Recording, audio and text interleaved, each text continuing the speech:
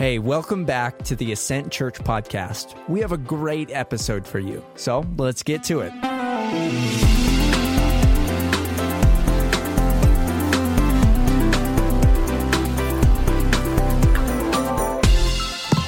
Amen. John chapter 2, if you have your Bibles. We are continuing this series leading up to Easter in the second chapter of John. This is the beginning of Jesus' ministry, and it kind of serves as a parable for what Jesus does throughout all of his ministry. And that's why we're looking at John chapter 2. And I love preaching the Bible. It's my favorite thing to do. And John is one of the most challenging people to preach because he says so much in so little. God gave him such an amazing mind that it's really hard to decide what I don't say to you guys. So here in a minute, last week we went verses 13 through 16. We got 3 whole verses done. I tried to get 17, and that's a whole sermon by itself. So I'm going to skip 17. We'll come back to 17 because I think God's saying some really powerful things to us in 17 and verse 22. And we're going to spend our time on that chunk in the middle, 18 through 21, because Jesus makes the most outrageous claim he makes in all the Gospels. He makes the most offensive claim that he makes in all of the Gospels. Somebody's already crying about it, and I haven't even said what it is. That's how offensive this claim is. And so we're going to look at that today. I'm going to walk line by line through it, building kind of a theological house or a theological case. And then at the end of it, I'm going to give us an implication for what it means for us. If this is true, how does it change the way I live as an individual? How does it change the way we live as a church? Now, to be fair, there are over 100 implications, but I think I'm only going to have time for one of those. So, if you have your Bibles, and I hope that you do, because this is insane. You want to make sure I'm not making this up. We're going to start in verse 18. And what we see in this whole section is Jesus coming to cleanse the temple, and then he's going to make a statement about the temple. Last week we saw him cleanse the temple. And this was before he actually went to a wedding and turned water into wine, the greatest party ever. And now he comes to be the greatest party pooper ever in verses 18 through the end here. And he's coming to the temple, but before we can talk about the temple, you need to understand what the temple meant to the Jews in Jesus' time. Now, we can't even fully comprehend how powerful and meaningful the temple would have been to them because Jesus has so transformed Western culture that we think God is everywhere. Even secular people who do not believe in Jesus think you can connect with God outside of a physical place. But it was not that way in Jesus' time. Everybody in the ancient world, and still in some places in the Eastern world, knows without doubt that God can't be everywhere. God has to have a place. God couldn't possibly dwell with humanity. There's too much brokenness and too much darkness. There has to be a place in which God is contained. There has to be a place in which heaven and earth meet together. If I want to connect with God's Spirit, there must be a place that I go to where I can make sacrifices so I can walk into this place without being struck dead by the holiness of this God. And this is what we see in the Jewish tradition. They believe that the temple was that place, not just a symbol of the place, but it literally was that place where God was, where heaven and earth overlapped. If you want to know where God was, the temple was where God literally dwelled. And Jesus in this text is not just talking about like the temple. When it says that word temple, it's talking about the innermost part of the temple, the Holy of Holies. To give you an idea of how respected this area was, there was only one person who could enter the Holy of Holies each year, and that was the high priest. And the high priest had to make sure that he had no sin in his life. He had to make sure he was completely atoned for, because the Jews believed that if he walked into the Holy of Holies with any sin, he would immediately be struck dead by the holiness of God. In fact, they would tie little bells around his ankle and a rope. And when he went in, they would listen for the bells. And as long as the bells were moving, you knew he was alive. But if the bells stopped, that meant that he was dead. And so they would use the rope to literally pull the high priest out of the Holy of Holies because nobody else could even go in there. Now, with that in mind, with the sacredness of that in mind, listen to what Jesus says, because this is stunning. Verse 18. It says, "So the Jews replied to him." And by the way, they're replying to what he said in chapter 2, verse 16. This is after he's kind of cleansed out the temple, cleansed out the people. It says, "He told those who were selling doves," which represents the Spirit of God, "Get these things out of here. Stop turning my Father's house into a marketplace." So he makes that outrageous claim, and the Jews ask what we all probably would have asked. They say, "What sign will you show us for doing these things?" In other words, what are your credentials for doing this? I try to think of what this would be like, what Jesus is doing this week, and there's really nothing that we have that compares to it, but the closest thing would be like if you were on a tour at Washington, D.C. of the White House, and you're like, you know what, forget this tour, and you walked into the Oval Office and you started moving stuff around. You'd be dead within minutes, right? People would say, what authority do you have to walk into this office and start changing things around? Well, that's what Jesus does. He comes in to this most holy of places, and he's with authority telling people to get these things out of here. He's acting as if he is God himself. He's acting as if he has some sort of authority, and the Jewish leaders are like, we don't even know you. Who are you? And then Jesus' response is the most outrageous thing he says. Verse 19. Jesus answered, destroy this temple, and I will raise it up in 3 days. Destroy this temple, and I will raise it up in 3 days. What we learn here is that Jesus is not talking about the physical temple. He's talking about himself. He's saying, I am the place where God and humanity meet. I am the place where God's Spirit is. I am the place where God dwells. No, they couldn't even imagine this in the ancient world, that there would be a person calling himself a temple. It'd be like if we were at the Statue of Liberty together, and I said, you know what, I am the Statue of Liberty. You'd say, what? Have you been taking your medicine, Blake? What do you mean you are the Statue of Liberty? Well, take that times 10 and you get a little bit of what Jesus is saying here. I am the temple. And he says, destroy it and I will raise it in 3 days. Now, because this is so outrageous, because this is so amazing, they don't even actually get it. And then in the next verse we see that Jesus is mocked and he's misunderstood for what he has said. Verse 20. Therefore the Jews said, this temple took 46 years to build, and you will raise it up in 3 days?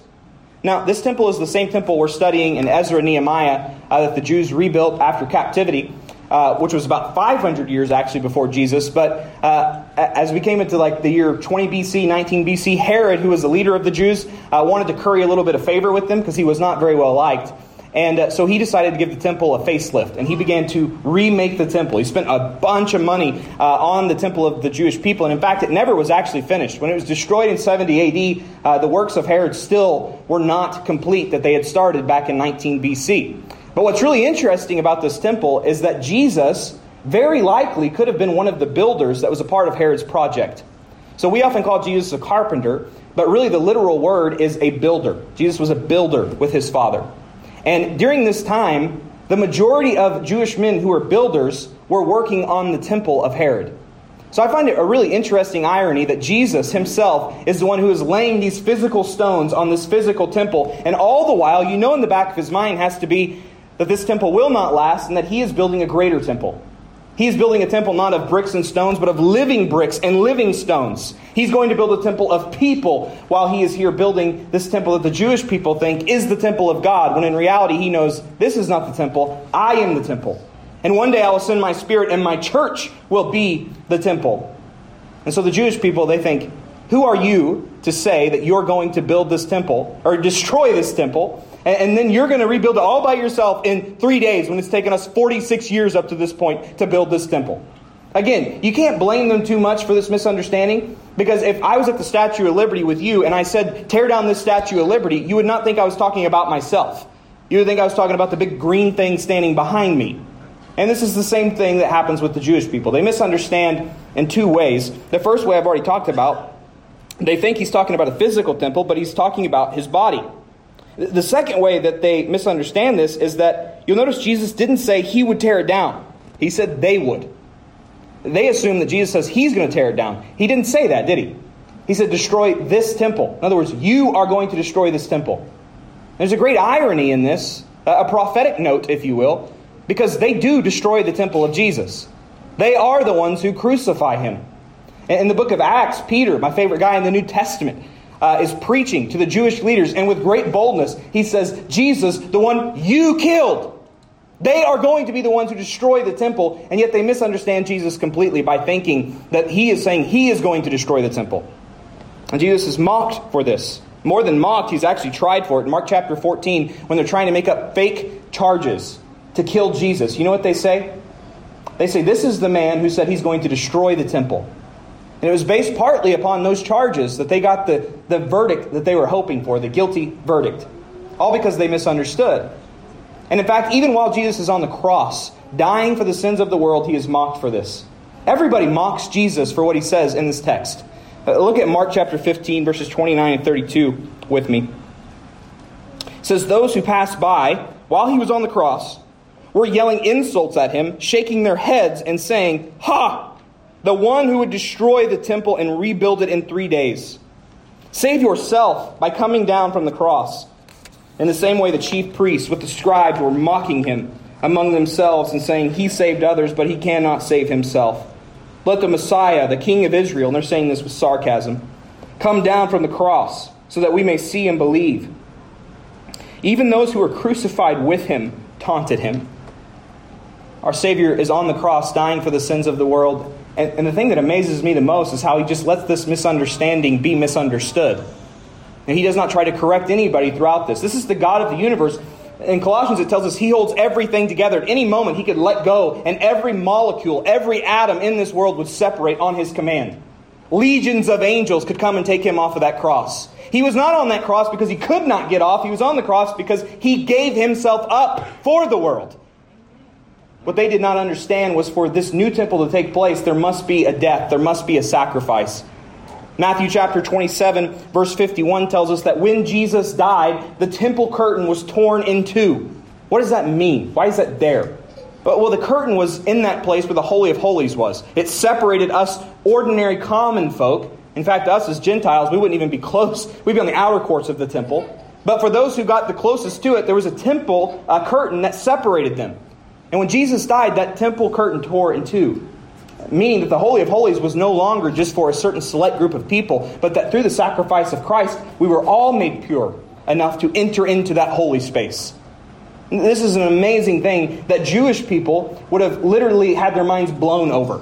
You know, if I was preaching in a Jewish synagogue in the times of Jesus and saying these things, I would see purple dust everywhere from your brains exploding. And I know that in our culture, we don't fully understand this. But this is the most amazing thing that Jesus is saying, that through me, I can enter the Holy of Holies. And then he says something even more amazing in verse 21. When you think about the implications throughout the New Testament, what this means for you and I as a part of the church, verse 21 is absolutely amazing. It says, "But he was speaking about the temple of his body." You say, what's so amazing about that? Well, if you look through the New Testament, what does Jesus say his body is? His body is his church, his people. We are his body. And in fact, after his resurrection, Jesus leaves the earth. You know, it'd be cool if Jesus was still here.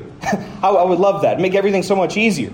But Jesus ascends, and he actually says we should be glad that he is ascending to the Father, because when he ascends, he will send us someone greater. He'll send us a spirit, his spirit. And the reason it's greater is not because of quality, but because of quantity. That now his spirit is in each of us who believe in Jesus Christ. Try to think of this. Try to imagine this as a Jewish person who sees the Holy of Holies as a place 10 times as special as the Oval Office. And think about now what Jesus is saying. That I am a sacred space. I am, in part, the place where humanity meets God. God himself dwells in me. The Holy of Holies is inside of me. And as a collective body, as a collective church, this is the place where if people want to know what Jesus is like, if people want to know what God is like, they ought to come to us, because we are the place where God dwells. He no longer dwells in temples made with human hands. He dwells in people whom he made in his own image. This is a stunning thing to think about. In fact, in John chapter 4, Jesus is at a well with a lady, a Samaritan lady, and he's trying to explain this to her. It's kind of a funny scene because Jesus comes up and he didn't tell her who he is. Jesus likes to trick people, I think. And this lady is drawing water, and Jesus said, hey, if you knew who I was, you wouldn't have to draw water, because I got living water. And she's like, dude, what are you talking about? And Jesus begins to talk to her, and it comes up that she has actually had 5 husbands. Actually, Jesus says something along the lines of, go home and tell your husband. And she says, I don't have a husband. And Jesus is like, I know, you've had 5 and you're not married to the one you're living with. Woo! Jesus gets a little spicy on her there. And she says, I perceive you to be a prophet. Yeah. And so then she tries to change the subject, as you probably would in that awkward situation as well. And she starts talking about worship. And she's asking Jesus, where are we to worship? Where are the Samaritans to worship? And Jesus doesn't tell her where to worship. He tells her how to worship. Why?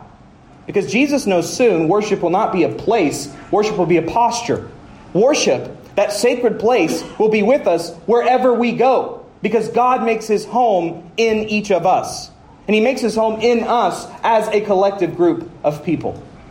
This is what Jesus is saying. He's saying the temple is no longer a physical place like we are in, but it is a place within each of us. That God comes into our own souls and He renovates them as a place for His own dwelling. And that Jesus, the head of the church, is that ultimate temple, that ultimate place where if you want to know what God is like, if you want to know who God is, you come to Him.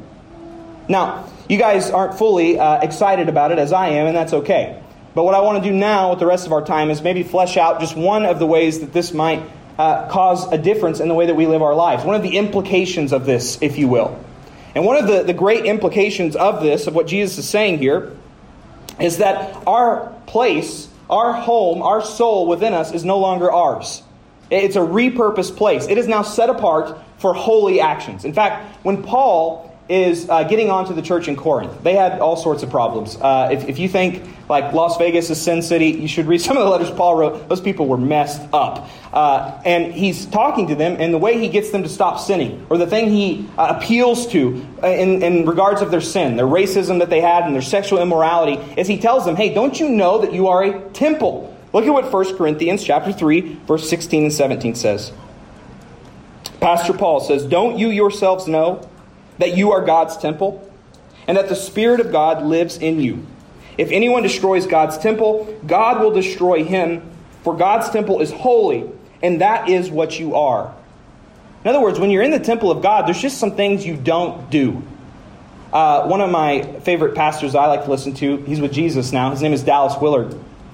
And he asks audiences, when he's talking about this, he says, now I want you to raise your hand. How many of you have ever committed some sort of sexual sin? And of course, everybody chuckles and they raise their hand, because everybody has. And he says, now how many of you have committed a sexual sin in front of your mother? And everybody gets really uncomfortable. Why? Because there's certain things you don't do in the presence of your mother, right? Like her presence alone will drive you to not do certain things that you might do otherwise. And he says, this is what it's like with God. This is what it's like to be in a sacred and holy place. There are certain things you do not do when you are in the presence of a holy God. And I think we get this. Like, we get that certain things are set apart for certain things. I just made a quick list of some things that I know you guys have never done. You don't practice drums in a library.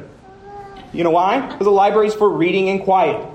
I know that you don't eat dinner in the bathroom. That kind of grosses us out, doesn't it? But you same people will go brush your teeth in the bathroom. We think these ancient people, they're so foolish the way they do it, but we have these same kind of weird things. I'll brush and I use the same toothbrush for months. It's actually gross when you begin to think about it. But in our minds, we have these sacred practices, these sacred places, the way that we do things. And likewise, you probably don't brush your teeth at the kitchen table. We would think you were weird. Why? Well, because that's not what you do at the kitchen table. And you don't put your car in the living room. Well, some of you might, but that's... In Woodward, people seem to drive through buildings every 6 or 7 years. Some of you might, I don't know. But most of us, we don't put our car in the living room. And you all probably have these various rules about your house, about what people can and can't do in certain rooms. In my house, growing up, we were not allowed to wear our shoes anywhere beyond the front door. And it was a sacred kind of thing you did. And if you wore your shoes in the house, you just had to get a look from Dad, and you knew that you had messed up. It was like one of the first things I told my friends was, you better take off your shoes, otherwise it's not going to be good. Because in our house, it's a sacred kind of thing that you don't wear your shoes. Others of you don't care. You wear your shoes everywhere you want in the house, because you have decided what is sacred and what is not. You've decided what is set apart for what certain things. Well, in the same way, if we are always in a sacred place, if God is always with us, then there are going to be some things that are just simply not acceptable for us to do. And this is actually kind of terrifying when you think about it. It can be overwhelming if you think about it. And I think this is why some of us, even as Christians, will try to make certain places sacred places. We are living in a building that could become a living idol if we're not careful. This place, some people will think, is more sacred than any other place that there is. And I think we do that because it's simpler for us. And there are some things that people say, I hear them often, that make me understand that they do not understand what Jesus says when He says this thing about the temple being everywhere, about us being sacred places. I'm sure that you've probably heard some of these too. One thing I hear often is people say, don't lie in church. Oh my gosh, you're going to lie in church. And they mean in the physical place. Like as if our lies are somehow worse here than they are out there. Because this place is where God is. And so if you lie here, you're in worse shape. Or sometimes people will say to me, Blake, if I ever walked into a church building, it'd be struck with lightning and burnt down. Some of you are like, yeah, I know people, if they walked in here, it'd be struck with lightning and burnt down. Kind of a joke that we say. Well, what are we saying? God can tolerate the sinner out there, but man, if he ever came into this holy place, then that would be where God drew the line. You went into the place with the steeple. I'm done with you now. Here comes the lightning bolt. What are we saying about God? Well, we're saying God has a place where He's more uniquely holy than He is when He's not here. It's really interesting for me as a pastor when I'm around people who don't know I'm a pastor, because you look at me, you don't expect me to be a pastor. You expect me to be maybe a youth minister at most. And people will say cuss words or they'll talk in a certain way, and then they find out that I'm a pastor, and all of a sudden people begin to apologize to me. Like, oh my gosh, I'm so sorry I spoke those words or I said those things. But what are they saying? They're saying, you're a holy person. You are more holy than me. You are more sacred than me because of the work that you do. And so I will not cuss in your presence. Which to me is always funny. Like, just be who you are, wherever you are. But I understand it from a mindset that would say, the pastor is set apart and the church is set apart as a different place. But what Jesus says is different. He says we're all priests. Every single one of us. And the temple is everywhere. Can you imagine how different your life would be if you actually believed this? Like if you lived this way, would it change the way you spoke when you were around certain people? Would it change the way in which, you decided on what you did and what you did not do? If you believed that you were always in the temple, if you were always in the sanctuary, would it change the things that you watch? I know for me, I was really convicted of this week. That there are certain places where I act a certain way, and there are certain places where I act a different way. As if God's presence is not everywhere I go. As if God is not a sacred space within me, because He dwells within me. Another quick implication of this is that God is now the owner of who we are. In fact, Paul goes on in 1 Corinthians when he says we're a temple. He says basically as a Christian what we've done is we've invited God to take over ownership of our life. God, my soul is run down. I cannot do this on my own, and I want to invite you in to renovate my place. Now, if you guys have ever tried to share a space with someone, you know how frustrating it can be when you have two people living in one place. This is part of what makes marriage hard. When people have different philosophies of the way things ought to be in the place that you live. Taylor, my beautiful wife, and I have very different philosophies on cleaning the house. My philosophy of cleaning the house is you do it once a year. And the way I clean is by shoving everything in a room that we don't use. This is gross. But my entire college career, I never changed my sheets.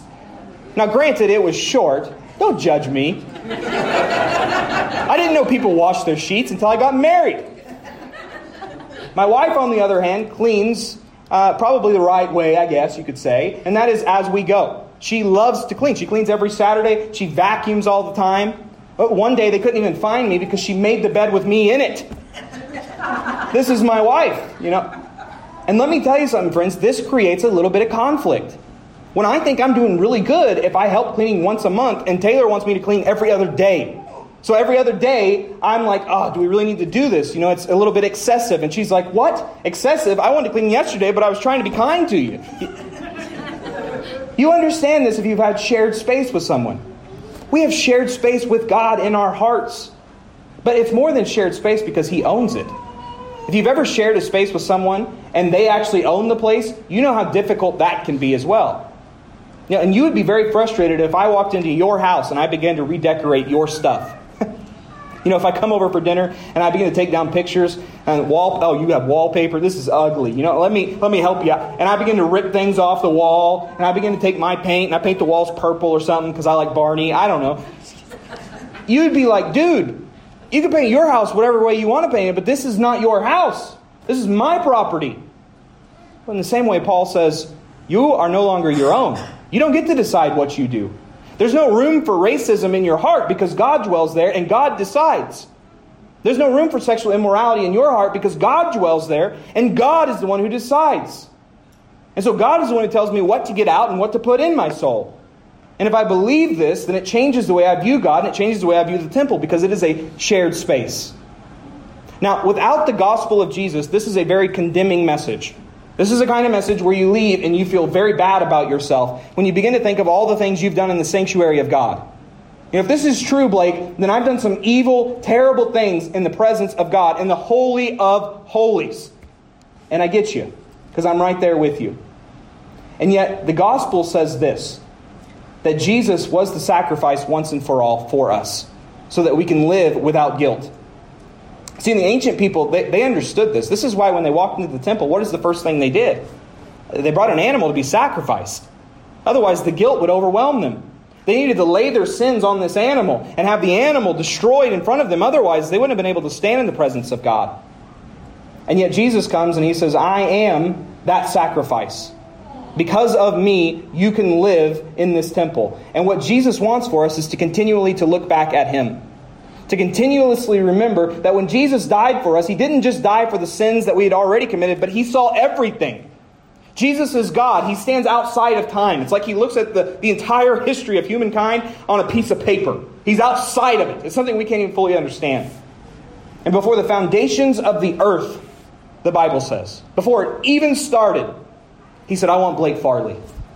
He said, I want you. And He knew all of our sins in that moment. He died for them completely. That's why on the cross He says, it is finished. Not, it's finished if they feel really bad and they ask me for forgiveness 173 times in their lifetime. No. Jesus said, I want it all. I take all of their sin upon myself and I die for it. He shed His blood so that we might always know we are holy enough to be in the temple of God. This is outrageous for us to even begin to think about. We begin to think, yeah, but surely He doesn't know about this terrible thing that I did. Surely I'm not worthy to be in God's temple now. But friends, the truth is God knows the sin you are going to commit 3 years from now on a Saturday night. The sin that you think was never going to be forgiven by God. And on the cross, He took that sin upon Himself 2,000 years ago and He died for it. And He said, it is finished. And the guilt and the shame that drives you away from God is not from God, it's from the enemy. Because Jesus did not come to condemn, He came to save. And when we realize that, it doesn't cause us to sin more. Like if you understand the grace of God, you're not going to say, well, the grace of God is here, I can sin all I want. No, if you understand the grace of God, you know that kind of love is transforming. It's that kind of love that'll change you. It's seeing that kind of love that makes you want to be better. It's knowing that kind of love that begins to help you understand the presence of God all the more. And what begins to happen over time is we begin to redecorate the house of our soul. But it doesn't happen overnight, does it, friends? I got a lot of things in my soul that I know don't belong there. But I also know that my God is gracious through Jesus Christ. And He gives me the power through His Spirit to begin to change those things as I begin to realize that I live in the temple at all times. Friends, let me pray for you if you would. Jesus, thank You for this text. God, thank You for John chapter 2 that You inspired it to show us Your ministry. Lord, I pray that we could begin as a church family to see all space as sacred space. Lord, that we would realize You have come not to create new temples, new buildings where people come to dwell with You, but You've created a people. And that in those people, Lord, You dwell. Right now, if you would, guys, with your eyes closed and head bowed, I want you to pray, Holy Spirit, what are You saying to me through this message? And Zach, you guys can go ahead and come up.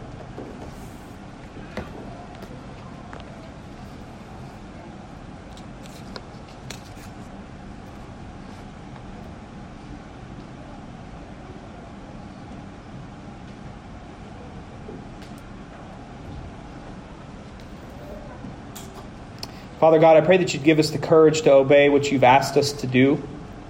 Lord, I pray today for anybody who feels guilt. I pray for anybody today who carries shame around with them and they feel as though they are not accepted in Your sight because of what they have done. Lord, I pray that those who would feel overwhelmed about their access to the Holy of Holies would today, Lord, in a new and a fresh way, see You for who You are on the cross. See You for what You did. And because of Easter, because You came and gave Your life, Lord, we can have complete and total access to You. You are a good, good Father. Lord, and I pray for those of us who maybe are stagnant or stale, and we would remember that coming to a place like this and putting on a religious front is never what You wanted. You wanted us to live as people who always saw ourselves in the holiest of places, because the holiest of places goes with us wherever we are. Our souls are the place where you dwell. Jesus, thank you that you love a sinner like Blake Farley. Thank you that you love a sinner like Blake Farley enough to allow him into the most holy of places. Jesus, we love you and we praise you. Amen. Friends, let's stand and worship this God.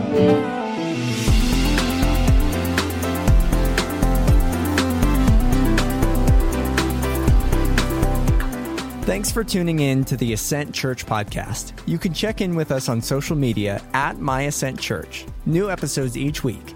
Thanks.